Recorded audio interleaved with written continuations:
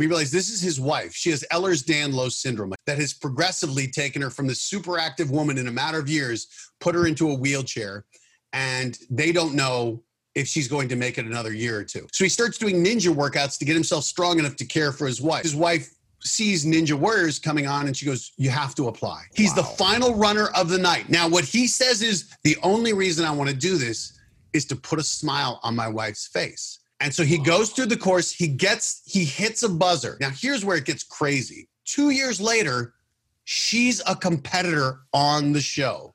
2 steps in, she falls. Oh my God. And we're crestfallen. And she comes up with a smile and they go, oh my God, were you disappointed? She goes, are you kidding me? The biggest victory of my life has been being able to stand on that start line. That's the show. Where it's not about hitting the buzzer. It's about the obstacles you overcome before you get there.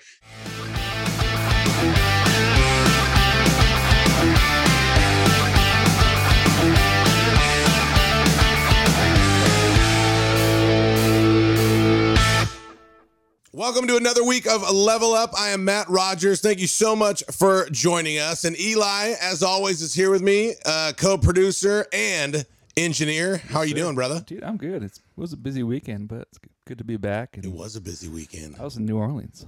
How was it? I don't know how to say it. It was fun. Do you remember? Yeah, I was just doing productions. So it wasn't like... You were a good boy? Yeah, oh yeah. You went without the wife and kids, obviously? Yep. Was it one of those things when you got home and she was like, oh my God, and then it's good, right? Yeah, it was good. You happy? So you have a huge smile on your face today. Look at it. I mean... Eli had a long weekend. I mean, it's not that long, but... Good for you. I'm pumped too, man. You have a good weekend? Bro, I'm branded. Dude, look at you. It's a big day. Look at you, man. Big day. It's happening. I got to give a shout out to our partners, Proper Creative. They are an LA-based company from development to content, from basically from the beginning to the end, whether it's the digital strategies, e-commerce. They provide a full service or a la carte services for all businesses that sell direct to consumer. So I'm pumped because this company, they have a powerhouse marketing team. I wrote down a couple things here that they have. They consist of graphic designers, web developers, photographers, video graphics, market analysis, digital marketing, and of course, social media experts. Now, I know the creator of this company, my buddy Daniel Rios. We go back a long way. He's a good guy, and he's one of the hardest workers I've ever met. In fact, one of my first jobs out of college, or it is my first job out of college, was with him and his brother at their company. So I got my first job with this guy, and now we're partnering, and he's making our content, or he's making our brand. Dude, they look awesome. They do look good. Yeah. I got more stuff coming too. So nice. So shout out to our partners at Proper Creative. I would definitely hit them up, follow them on social media, on Instagram. I follow them because they spell proper cool, because they are an LA-based company. Is it the proper way to spell proper? It's the proper way to spell proper. It's P-R-O-P-R, bro. Bruh. Proper Creative, P-R-O-P-R Creative. Follow them on Instagram and give a shout out to Level Up. And, you might get something special for mentioning Level Up. Ooh. Because he likes me. Yeah. He's my friend. There you go. Daniel Rios, Proper Creative. I love you guys. So today I have another friend on the show, and I know him as my good friend, Matt Iseman, but you might know him as the 4-time Emmy-nominated host of American Ninja Warrior. The Boston Globe actually said that Matt Iseman is the best part of American Ninja Warrior.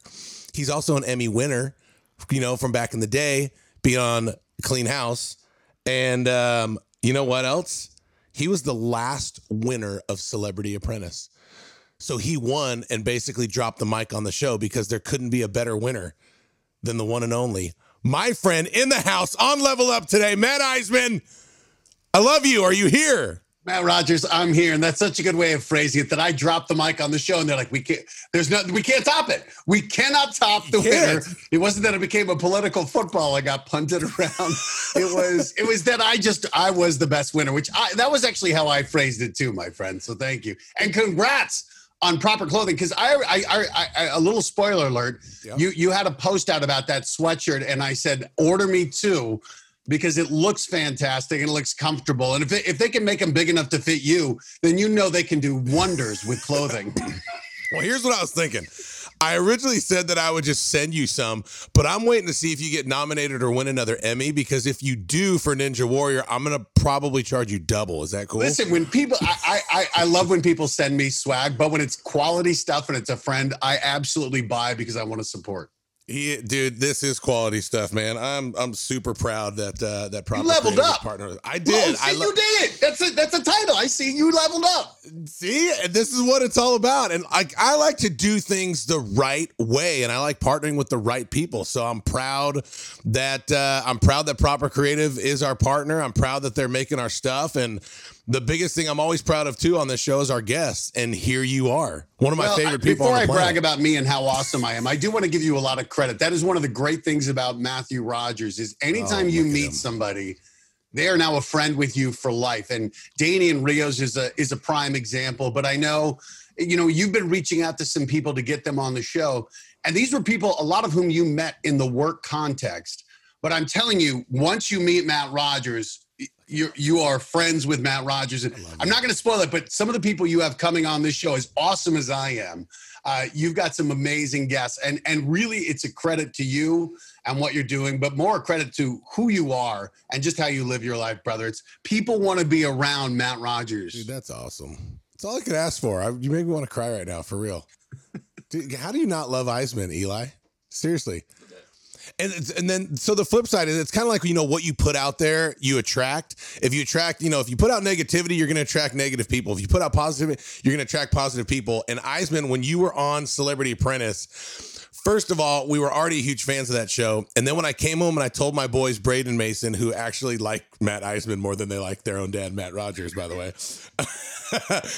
Dude, we were so freaking pumped that you made the show. And I told Terry, my wife, I'm like, he's going to win, dude. He's going to win because he's got the three key factors. He's got the likability factor, so people will automatically like him. Secondly, he's got the work ethic of a freaking ant.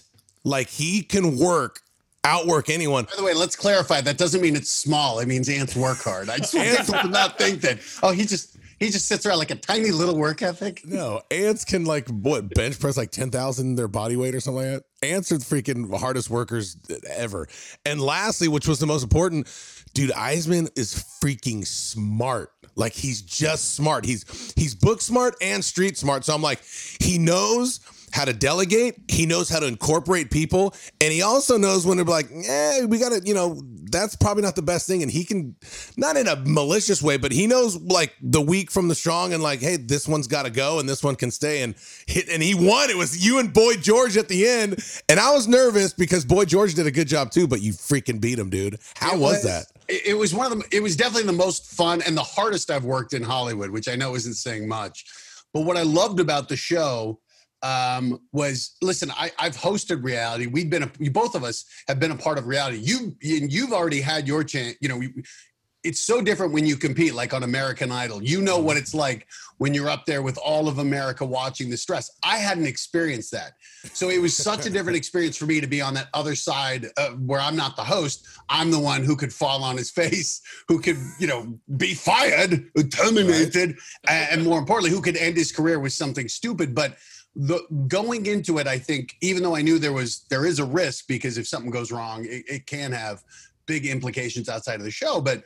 But for me, I said, I know I will work hard, and you just have to, at a certain point, it's betting on yourself. It's saying, I'm confident enough that I can do well and not step on a landmine, that I will take this risk. And I think it was kind of a metaphor for so many things in life, where you see there are risks and rewards. And for me, but obviously the biggest tip, the thing that tipped it in favor of going on the show, was that Arnold Schwarzenegger was hosting, who is right.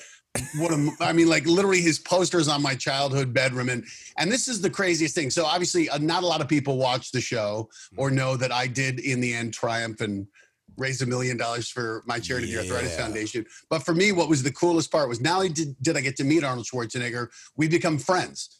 And we've traveled the world. In fact, in July, I'm going to be going to Austria to host the Austrian, the Schwarzenegger Climate Initiative, the Austrian World Summit. And I'm going to be in the Austrian, their castle. I'm going to meet the prime minister out there. I may have the terming wrong, which is so embarrassing. I realize I got to figure out what he's called, but it's really amazing. Like the experiences that I've gotten because of that. And it's one of those reminders as we speak of leveling up that sometimes you have these decisions in life where it's like, man, do I step off this cliff and maybe fall or do I fly? And sometimes you just got to take that leap. And I'm so glad I did that show because the friendships I've made, the opportunities I've had, the things I've gotten to do because of it, and the money I've been able to raise for charity, not just for the Arthritis Foundation, but with Arnold Schwarzenegger, we raised $5 million in a night in his backyard. I got to be the auctioneer. And, you know, we were selling tank rides with Arnold Schwarzenegger, which I would have bid on, except they each went for $250,000. I was just going to say, so people pay $250,000 to go on a tank ride with Schwarzenegger? Yes. Yeah. Who are some of these people that are buying they're well, you know, listen, they're going to, it's a poker night at his house. That's a $25,000 buy-in for charity.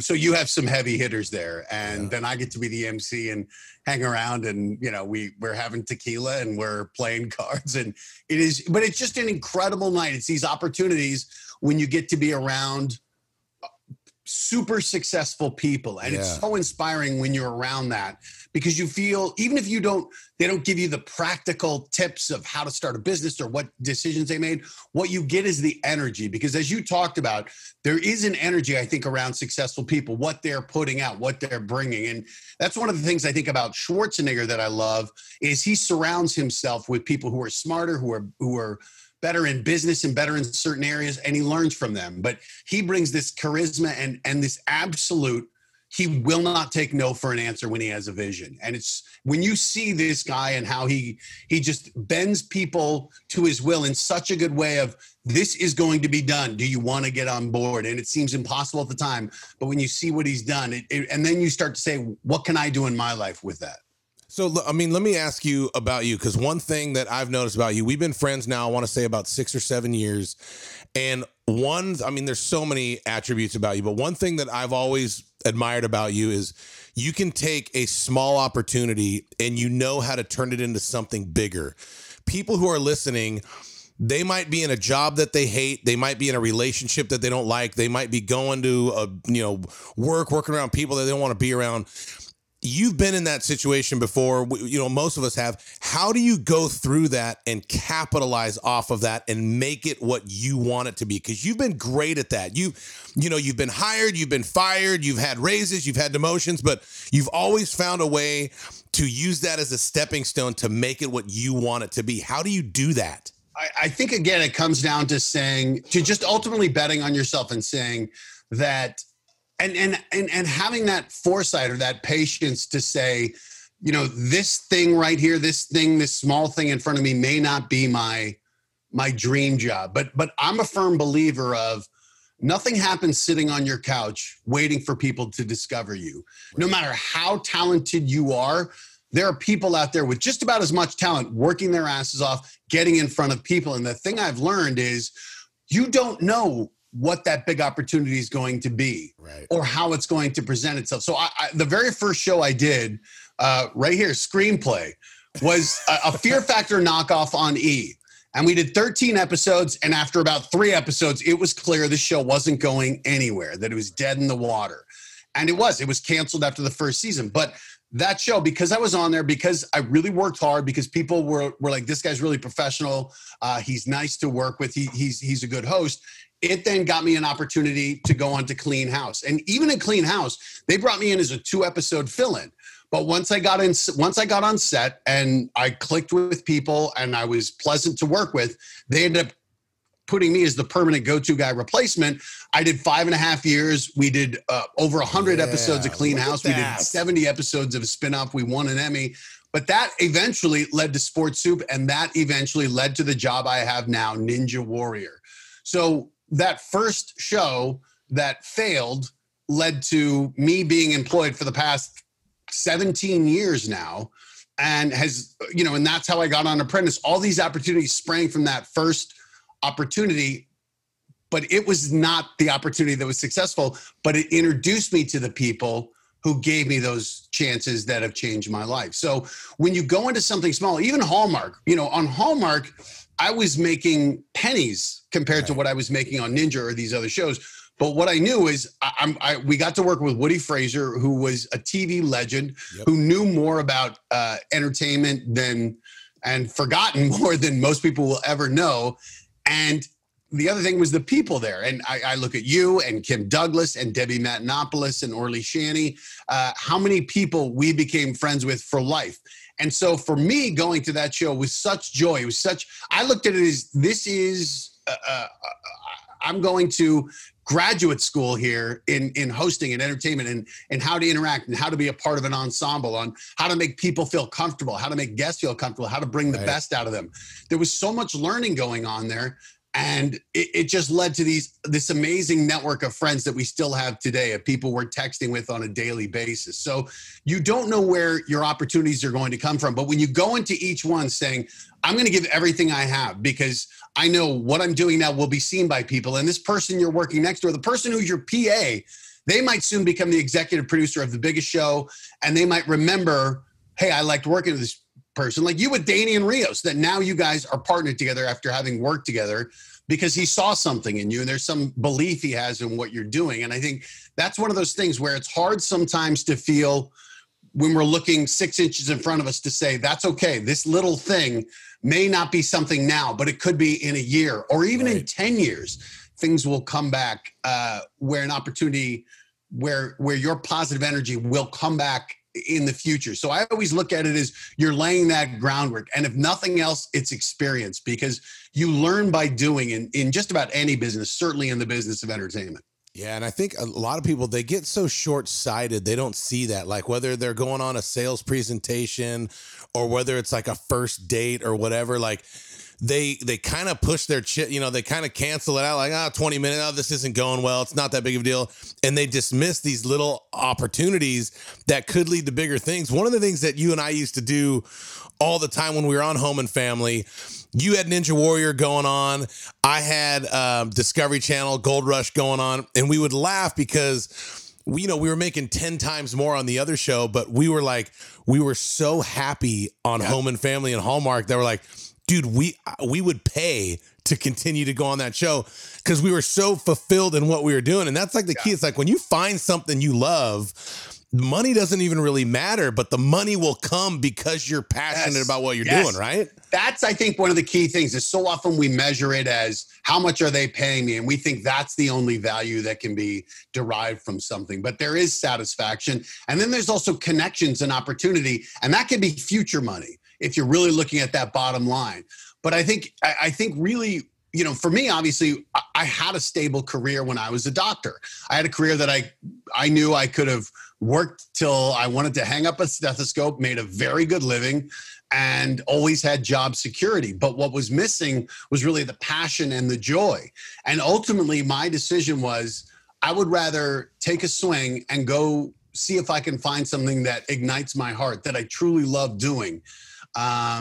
Because I felt like it's really hard to feel like you're just punching a clock. And God bless you. Sometimes we do have to do that. Sometimes you have to do a job you don't like. That's why it's a job. But if you have an opportunity, if there is something where you feel I'm so passionate about this, if you can harness that passion, there are very often ways where you may not have an idea, but if you're truly passionate about something and willing to work hard, usually you can find a way to make a living at it. And you'll also have so much joy doing what you love. So how did you know? Because what a lot of our listeners don't know is you really were a full-fledged doctor. You're on your way to becoming, or you are, Dr. Matt Iseman. When did you know, like, oh, crap, this is not what I want? I want to move to Hollywood and become a comedian. Like, that really happened. I remember there was a particular moment where I knew I'd sensed some dissatisfaction or there was something that wasn't reconciling with this, because on paper it's the perfect job. Like, I love sciences. I was good with it. I like people. I like being around people. I liked helping people. It was a challenging career. There were so many things about it that were perfect for me, but you don't live your life on paper. And as I was in medicine, there was always something that I just felt like I didn't belong. And it was really challenging. Now, again, had it been being a banker, I might have been able to say, hey, just suck it up. This is going to be a solid future. The problem was there was also this awesome responsibility where I'm like, listen, I might be okay being unhappy, but I felt like I was betraying my patients' trust because I felt I'm not being the best doctor I can be for them. And that was what was killing me. It was this feeling of I'm letting these people down. And there was like a lot of guilt and shame around it because I knew I'm not doing all I can. And it was a horrible feeling. And that was when I said, I can't live with that feeling, that guilt and shame of not really feeling committed to this. And ultimately then you start to worry that you're going to make a mistake, that something's going to happen that's going to cost. And I couldn't live with that idea of, really me being responsible for the loss of life because I just wasn't as passionate about it as I should be. So that's when I decided I have to figure something out. And I decided to take a year off. And it wasn't as though I knew comedy's it. I'm going to go to Hollywood and that is it. Okay. I'd done stand-up probably 10 times at that point. I'd never envisioned a career in Hollywood, but my thought was, let me go out there, do something completely removed from anything I've done in my life and see if honestly, I thought maybe I just need to grow up, that I will go out there and how old were you? Out of my system. How old were you? 28. 28. Okay. And so I thought maybe this will be that time where I get, just grow up and become a man and figure out, okay, I need to be dutiful. Instead, I started doing stand-up in Hollywood. And within a matter of weeks, I just felt like this is what I was meant to do. Now, mind you, I'm at open mics with like 6 people. It's not as though I'm performing at the Hollywood Bowl and getting rousing crowds and, women are throwing their bras at me or something. It was awful, but I just felt like relating to people in this way, trying to make them feel good in this way was what I felt I was meant to do. And so all of a sudden now I had this passion I've discovered something I really love. And I also now had a ticking clock but I still have my medical career. And they're like, you can have a year, maybe 2, and we'll let you back into the program. So I'm like, I got a year or 2 to figure out if I can make this work. Otherwise, I got to go back because I can't just throw that away to go out here and, end up just being like a barista with a medical degree because I'm convinced something is going to happen. So I had this fire under me I was doing comedy 6 or 7 days a week. I was trying to network. I got into commercials. I started making way more money than I was as a doctor. And I just created, oh my God. Well, because as a resident, I'm a doctor in training. I was making about $30,000 a year as a resident. Let me ask you this, just from a monetary standpoint, if you would have stayed down the doctor route and not taken a year off, at that point, would you have been making more as a doctor or about the same or less? Oh, less. I mean, because immediately my first year, I ended up getting 4 or 5 national commercials. So I was making a good 6-figure income. So I was already making, What were your commercials? Were you like the Maytag man or something? I was in a Pontiac ad. I was in a Tide commercial. I did a mosquito repellent commercial. All these random, I did a Lamisil athlete's foot commercial that ran for 2.5 years. I ended up becoming the voice of DirecTV. So I would have 6 national commercials going at any one time. So I was getting mailbox money. You'd watch NFL games. And I'm like, hey, there I am again. And it was great because I'm like, I'm making a living. I'm doing what I love. And it kept growing. Let me ask you this. All the signs were saying, hey, you can keep doing this. You're headed in the right direction. People always ask me this. I'm not shy to talk about money. When someone newer is starting out like that and you get something like that, DirecTV, like when you say mailbox money, are you talking about 20 grand a month? Or are you talking about like 100 grand a month? You're making over $1 million. You're like, what is it roughly? It was probably like 25 to 30 a month. Dang, that's bank, bro. And I mean, like I would go in and do half an hour of voiceover every few months. And that went on for 3 years. So you're making like 30. But then one day I turned the TV on, I saw a DirecTV ad, and it wasn't my voice. Oh, And it was the gone. worst. I And it felt the happens. same way. I was gonna say I felt the same way. I was the spokesperson for Bosley for like 7 years, and all of a sudden I look at a commercial and it's Joey Fatone from NSYNC, and I'm like, oh no! And Wait, the did he check say stopped bye, coming. bye, bye? Oh man! But it happened, and that's the trade-off, though. Medicine is a rock solid career. You know, you're always going to have a job. Hollywood is the complete opposite, where we are living, month to month, sometimes week to week, based on the ratings. But so ultimately, what you're really betting on isn't a show. It's not the career. You're betting on yourself. You're betting that I will continue to find work, that I've done it now for 20 years, where I've been able to keep finding work. And as the caveat, I'm also socking money away. So when the calls do dry up, you've got a nest egg. I have always said this about you, and I'm not just saying this because you're my friend and I like you. I really, call it a prophecy, if you will, Eli and Matt. I always say that Eisman's biggest days on TV are ahead of him, not behind him. I really think you haven't, like, you're already big. I mean, dude, you got Emmys on the shelf. You have Emmy nominations in your back pocket. But I really think you're going to get even bigger over the next 5 and 10 years. Do you still feel that way? Or do you feel like... I think, and that's, I think that's one of the secrets too, is, I don't know if it's what I think, because I still feel like I have so much that I can do, so much that I can offer that we haven't scratched the surface on. And I've got some opportunities coming up. Akbar and I are going to be hosting a morning show for the Olympics. Obviously, it was supposed to happen last year. We're hopeful. You're definitely the better dressed one every time you get on there, by the way. If you haven't seen Matt Eisman when he's on TV, the way he dresses, it's absolutely phenomenal. I watched you at the Olympics. I think it was 3 or 4 years ago. Dude, your outfits were freaking money. So, yeah, and that's the other thing, too, I think, is I have no problem looking like a jackass. And you and I are very similar in that regard. I remember when you were Tweedledum. That was such a good outfit. What do you mean?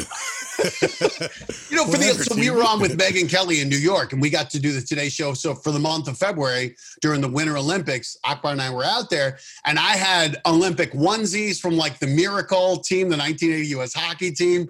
I had, gold shoes. I had everything where I'm like, hey, this is an opportunity. I think my personality is pretty sterling, but I'm not going to leave anything to chance. I'm going to do anything and everything, whether it was I came in on, cross-country roller skis where literally they put me on these things and I couldn't stand up. We were like half an hour. I couldn't move. And they're like, you got to get out the set. It's like, well, here we go. And you just make it work. You make it work. And if you fall, you make that work. But it's one of those things. I think one of my best attributes is it's like I will always say yes. I will always go for it. I will always say, hey, let's do something big, let's do something funny, and let's make it fun. And it's one of those things where sometimes people think, they may be laughing at me, but that's okay because I'm laughing too. I don't take myself that seriously. I want to have an awesome time. My approach whenever I'm doing something is I want to feel like I'm throwing a party and everyone's invited and we're going to have the best time. And you and I are very similar in that regard, where we will tease, we will bust chops, but at the end of the day, it's always with love. We never want to be mean. We never want to make someone feel less than or feel like, man, that was funny, but somebody, someone feels bad after that. I always want it to be, whether it's Ninja, whether it was, going on Apprentice or even in Home and Family, when we weren't the stars, when we had a segment, it was always going to be like, we are going to be a party and we're going to be bringing fun. We want everyone to have a great time. And, I always think we would, whether it's Greg Jennings or Greg Grunberg or Lori Loughlin, all these people who would come on the show, we always wanted to make them feel comfortable, wanted to make them feel like, hey, we got you.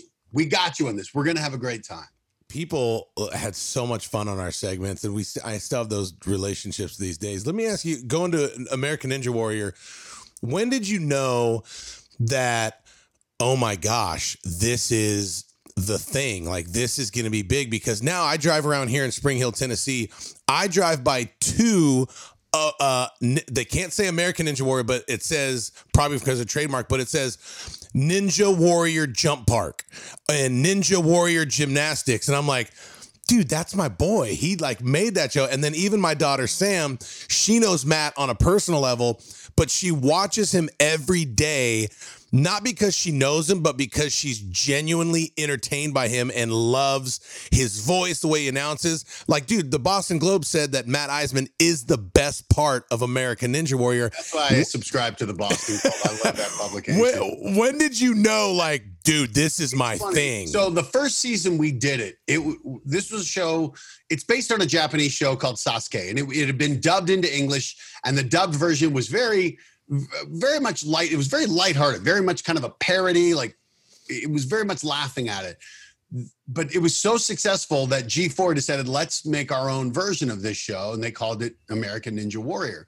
And I joined in season 2. And G4 is a network that no longer exists. It was a very niche video gaming type network. I loved G4. And then Comcast owns G4. They buy NBC. We throw our season 3. We put the finale on NBC, and it won the night with no publicity, with no press. But still, we're like, it's still, we still didn't know how because it started to become, we were splitting time between the two. Season 6, we had one run that ended up going viral, and it was Casey Catanzaro getting up the warp wall and then completing a city finals course. And I remember going on Facebook and people sending me the video going, you got to see this. This is amazing. And I think it ended up, I think it's in the hundreds of millions of views. But at the time, in a matter of like a month, it had 50 million views, which particularly back then was astronomical. You and Gumnum style, man. That's what it was. Yeah. And when I saw the breadth of people who was watching in the comments, I realized the thing this show did was because so many people are watching this having no idea what they're seeing. They're seeing this tiny little fierce woman go through these obstacles, but not knowing, is this hard? Is this easy? But one of the things I think that helped was you could hear the excitement Akbar and I had. And I think like hosts are sometimes like the soundtrack in a movie, kind of telling you, because we were losing our minds, which I think let people know, obviously this is impressive. But when I saw that, I saw people want to be inspired. Mm-hmm. And that's what this show does.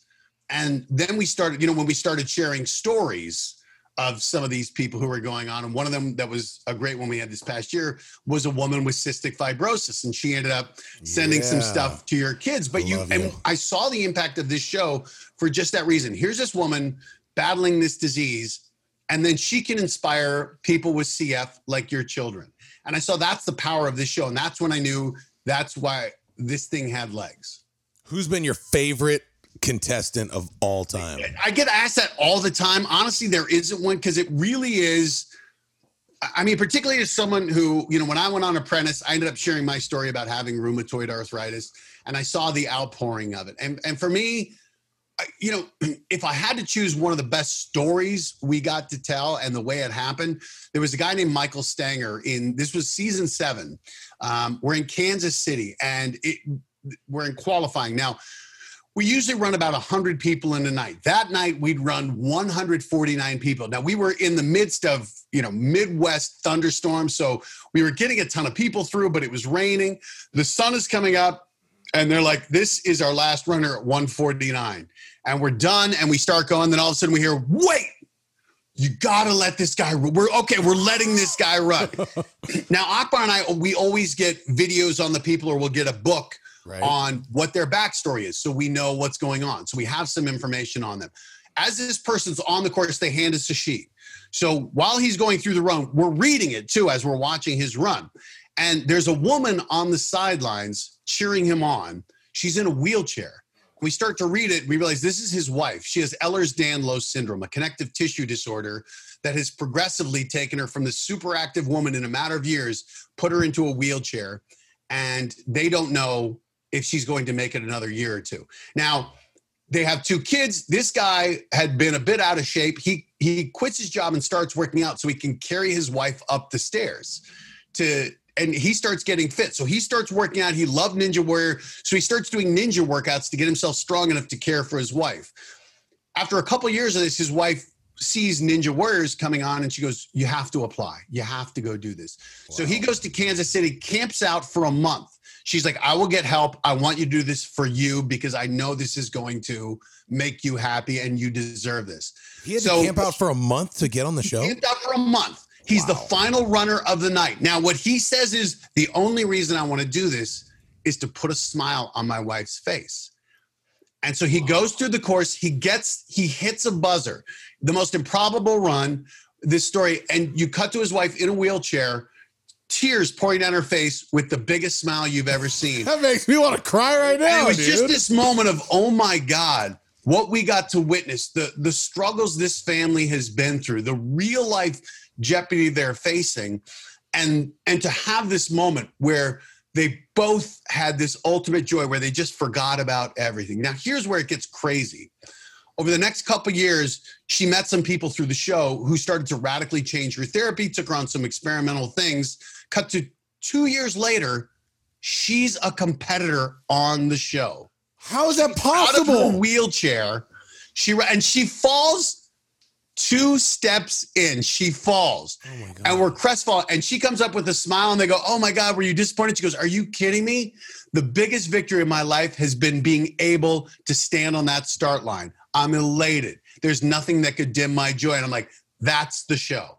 Where it's not about hitting the buzzer. It's about the obstacles you overcome before you get there. And that story and those 2 people, Michael and Adina Stanger, that was one of those ones when I'm like, my God, the power of this show to offer these opportunities and to share these stories and to actually bring into her life people who help change her life and her health. Dude, and that's why I do this show and why we called it Level Up. Like, I hear stories like that. It's going to be impossible for me when all the cameras come down to just go sit on my couch and not do anything. Like, I mean, like, dude, what's your excuse? What is holding you back? I mean, you just hear a story of a lady that can't walk that stands on the start line of the biggest, competition show on television. And I mean, for you, take me a little bit deeper in Matt Eisman's life, but because people don't know, I mean, you're so electrifying on camera and so entertaining, but when the cameras come down beyond, like, you've had your struggle. You said arthritis, and you've also had some other medical struggles too. What did you go through and how'd you overcome that? Yeah. So, ironically, the doctor who then becomes a comedian ends up becoming a patient. I was diagnosed with rheumatoid arthritis in 2002. And it's funny. I say that. So for those who don't know, rheumatoid arthritis is an autoimmune disease where my body attacks itself. It tends to localize in the joints, the small joints of the hands and feet, especially causes inflammation, but it causes joint destruction. And there's no cure. There's no cure. And there are some treatments that have been effective. But so, here I am, I'm in my early 30s and I get told, you have a chronic autoimmune disease and there's no cure. And my reaction was I was relieved. And when you tell people that, they're shocked. They're like, how could you be relieved to hear that? And it's Right. Because what you don't realize is for the previous year and a half, my body had been falling apart. Like, I was having pain in my hands and feet, my neck, my back. I went from being in the best shape of my life to not being able to work out at all. I was sleeping 10 to 12, sometimes 13 hours a day. I gained, I think I went from like 205 pounds to 200, almost 260. I was just, I was probably clinically depressed, even though I never got diagnosed. All of this, my life fell apart. I became this old man. So, and I was seeing doctors. They tested for rheumatoid arthritis. They tested for everything. I was going to acupuncture. I was trying chiropractic. I was trying everything under the sun. Nothing made me better. So when they told me you have rheumatoid arthritis, I was relieved because I had an answer. And so often when you're facing health struggles or struggles in life, the hardest part is not knowing what you're up against. So once I found out I had rheumatoid arthritis and I knew this is what I have to face, then it became a lot easier to say that, all right, I'm in the ring with this. Let's go to battle. And I was very fortunate that I responded to one of the new biologic treatments and it gave me my life back. But I think that's why I became a real advocate for the Arthritis Foundation. And why I've been very open about sharing my story is, particularly for young men, you don't see a lot of people openly living with this disease because, even sick people, very often you may not know they have it. So I wanted to say, hey, I want people to know when you get diagnosed, it doesn't mean the end. It doesn't mean you can't do these things. I can be the host of one of the most active shows on TV, even if I can't do any of the obstacles myself. I really became adamant about sharing my story. And it's still a battle. I mean, I have a lot of health issues from that I still face. And then a few years later, I got a second blow. I ended up having cancer. and I had cancer in the kidney. But the crazy thing was I ended up having surgery, and it took 10 years for them to pronounce me cured, but they caught it early because of the rheumatoid arthritis. And the doctor said, wow, this tumor was on the back of my kidney. They were looking for something with the RA, and they found that tumor very early. And so the doctor was like, "You are lucky." I'm like, "Oh, it's not really a malignant." He goes, "No, it's malignant. But you probably wouldn't have known you had it until it had metastasized, and your survival rate then would have dropped below 50%. And so I got it out, and I've been okay, but it was only because of the rheumatoid arthritis that they caught it early. So rheumatoid arthritis really saved my life from cancer. And it's crazy to feel grateful for this disease, because obviously, I would love to be perfectly healthy and running around, but it's the challenge. It's, as you see your kids with cystic fibrosis, and they're doing unbelievably well, and you're seeing all these advances where they get to live, hopefully, these very full, rich lives and really be essentially normal. And that's always the goal. That's why we share our stories, is to inspire people to donate, to inspire people to share, to inspire people to fight, so we can find those next breakthroughs, so other people may not have to go through what we went through. That's unbelievable. Let me ask you this about rheumatoid arthritis, because I went to high school with a kid that had it, and of course this was 20 years ago, but his hands were really like shriveled, and he wasn't even close to looking as good as you did. What's the difference? Is some cases just serious, or is there better medicines now? A troll's foot who's been playing hacky sack with a concrete ball. Honestly, I've pretty beat up. I've seen your feet; they don't look that bad. My toes are mangled. I've had surgeries. My toes have pins in them, but the difference is, I had a very aggressive case of rheumatoid arthritis. My hands were starting to experience it. My feet were.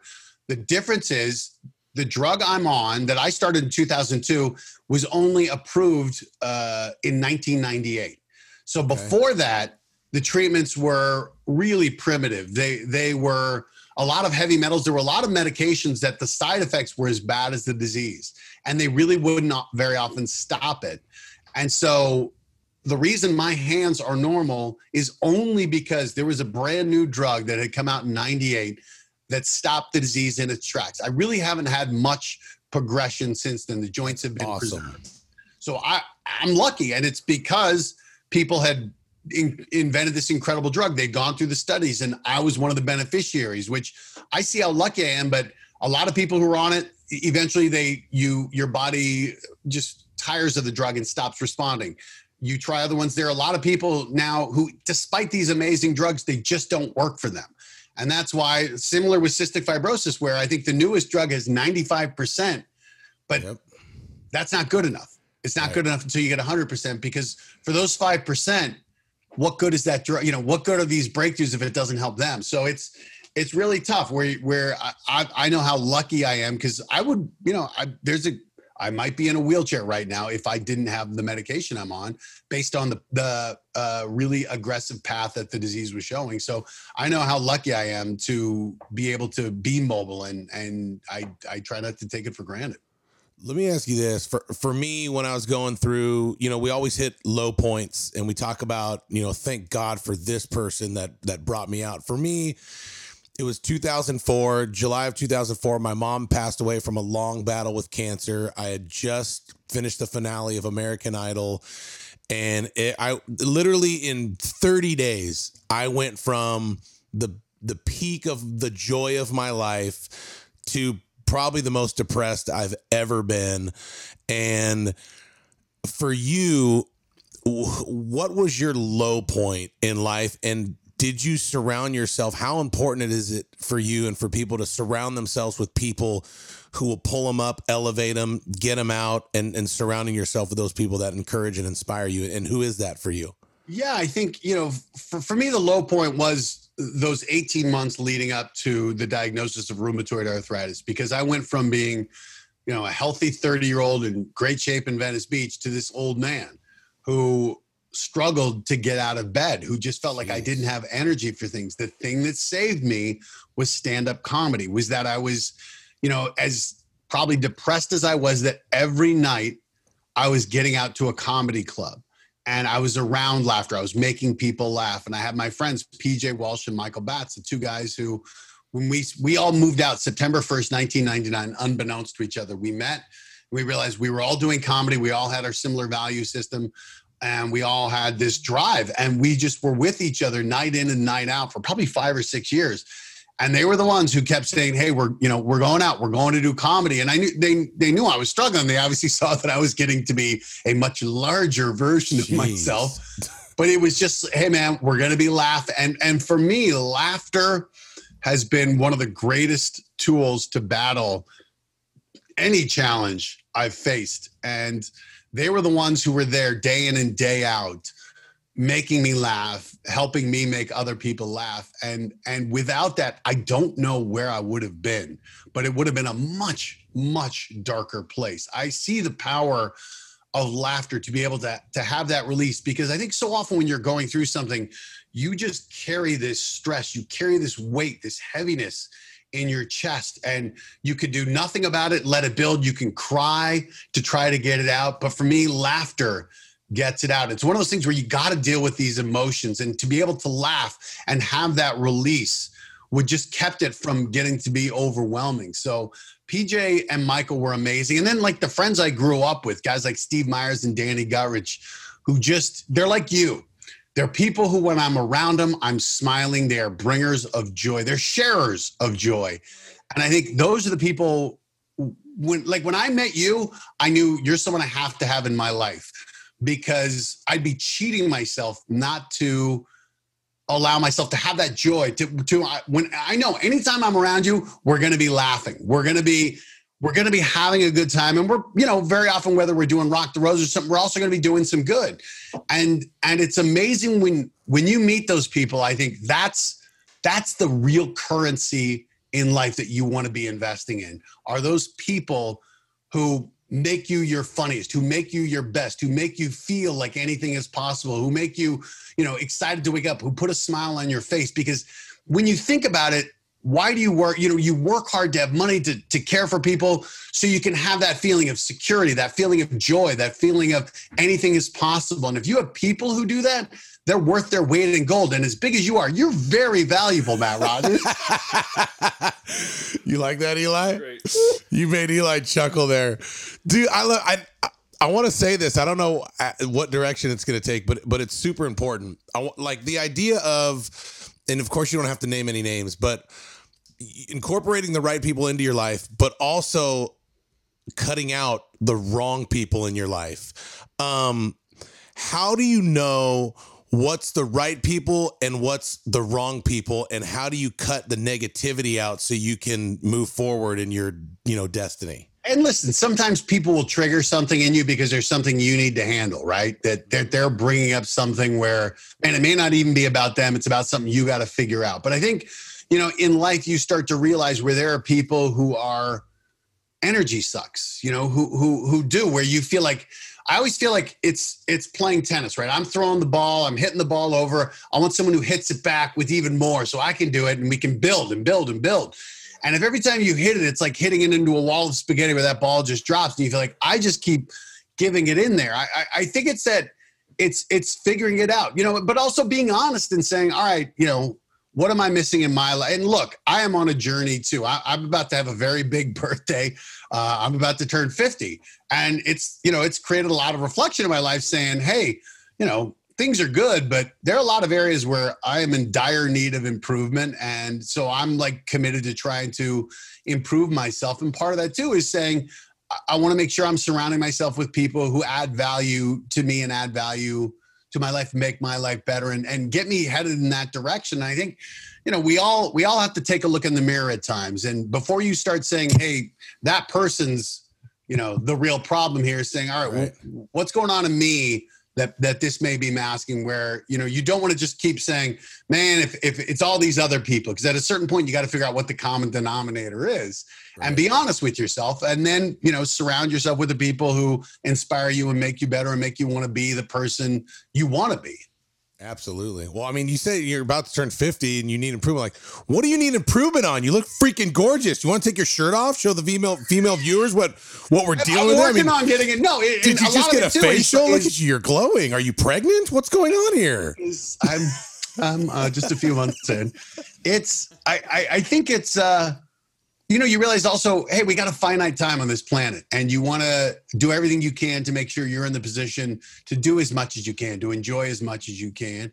But, a lot of the work has really been being honest. Look, I'm never been married. I'm single and there's a reason. And I'd love to say I just haven't met the right girl. But at a certain point, the problem with every failed relationship, the one common denominator has been me. And I'm like, I got to be honest. Like, I know I need some work in that area and I'm really trying to figure out, what are my That's a harsh thing to say to yourself though, dude. What do you mean by that? Why do you think that's a harsh thing to say to yourself? Why do you think? Because you just also say, like, I know I've met some amazing people in my life, right?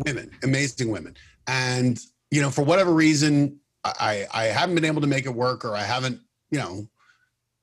at a certain point, I just want to be honest and say, it can't just be that I haven't met the right person. Maybe I'm just not putting something out there where I would attract the right person, where look, I'm just trying to say, this is the long, hard look in the mirror to say, I know there are things I can improve on, and not to just say, listen, I'm perfect. It's just going to take one woman to tie me down. I think that's one of the challenges with growth, is to really be candid about, all right, what do you do well and where can you improve? I know what the perfect woman for you is. I know you very well. So the perfect woman for you is someone that elevates you, someone that is very secure, someone that needs to make you laugh and laugh as much as you. Yep. And here's the common denominator. You ready? Yep. A woman that's on fire for the Lord. Boom. There it is. That could very well be. It very well could be. You're a good, honestly, dude, you're a good man. You are a good man. You have a good heart. You love people. That's why a lot of times you do so well, because of the way you treat people. Like you said, the way people feel when they're around you. And that's good, dude. Hey, calling all women that meet those 4 criteria, dude, we got a freaking 10 here for you by the name of Matt Eisman. And there you go. And here's what I say too. Like, I want to be together with someone for the rest of my life. I'm already 50. So ladies, I've done most of the work. You don't got to spend a lot of time with me here. So just enjoy the ride while you can, So dream wise, you still want kids though too, huh? Because I think you'd be a phenomenal dad. I want kids with the woman who I want to have kids with, right? I don't think it's just, I don't think I could raise a kid on my own. I want somewhere where I'm like, hey, we're building something. This is our foundation. Together, we're going to build each other up, build kids and build them up, and hopefully, create this great legacy. So, I know there's a lot of it where it's, I do believe finding the right person where you feel like this is the woman I would want to raise my children. It's going to happen. You would feel the same about me. It's going to happen. How can people follow you, find you, talk to you? And then also, what's on the horizon? What are you most excited about for 2021 and beyond? At Matt Eisman on Twitter, Instagram, Facebook. I spend too much time on there, but I am on there. I see all the comments. I don't always respond because social media can sometimes be a drain, but I'm on there. Ninja Warriors coming back, season 13. The Olympics we're going to be doing. Hopefully it's going to happen, and we'll be doing that morning show for the Peacock streaming service. And I had a game show pilot, but honestly, what I'm most excited about is what I don't know. It's the unknown in the future. I think that like you were saying, which was very kind, I do believe the best is in front of me. And I know I'm working hard to be ready for it and to make the most of it. So I'm excited. I'm excited to get back to stand-up comedy when the world goes back to some semblance of normal. And I'm excited to visit friends. Honestly, I live alone. I've been stir crazy. I want to come out to Nashville. I want to see you and your family in person. If we can do the Rock the Roses, I'm excited for that. I'm excited to going back to being around people. I think this past year has when you find the silver linings, this opportunity to slow down and reevaluate has been great. But, really missing that face-to-face contact, that shared experience My God, I missed that. I'm really looking forward to that again. I think for sure we're going to be at Ultimate Golf again. Ultimate Golf is for the Cystic Fibrosis Foundation. Obviously, you heard Matt Eisman. Very near and dear to his heart is the Rheumatoid Arthritis Foundation. And then he also is just a huge advocate for my family and cystic fibrosis. We go every October to the best resorts in America for 5 days. Helen Johnson, all the crew, Leah Bell at Ultimate Golf. And I think we're going to go there The this best year. charity event I've ever been to, year in and year out. Just a magical time with some great people. Is there a quote or a saying or a word of encouragement that you can end with to help people level up? What would it be? I'll give you the advice my dad gave me when I told my dad, the world-renowned physician who was a professor at the hospital where I was doing my training. When I told him I'm thinking of leaving medicine to go try stand-up comedy, the first words out of his mouth were some of the best advice I've ever gotten. It was this: life is short. Do what makes you happy. And if you can do that, man, I've found what makes me happy. And I'm so grateful I did, because I love what I do. It's a gift to get to do it. And if you can find that, or if you have an idea, man, go for it. Find it, figure it out, and take a shot, because when you find that, it's just magical. I love you, man. You're a good friend. Thanks for coming on Level Up.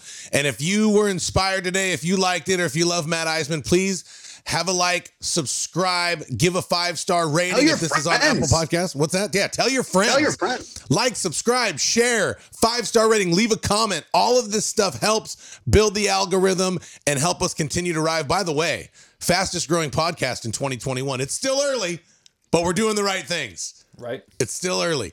I think once this Eisman episode drops, we're just going to go through the roof. I mean, you know what I mean? huge. Look out. Love you, buddy. This has been another week of Level Up.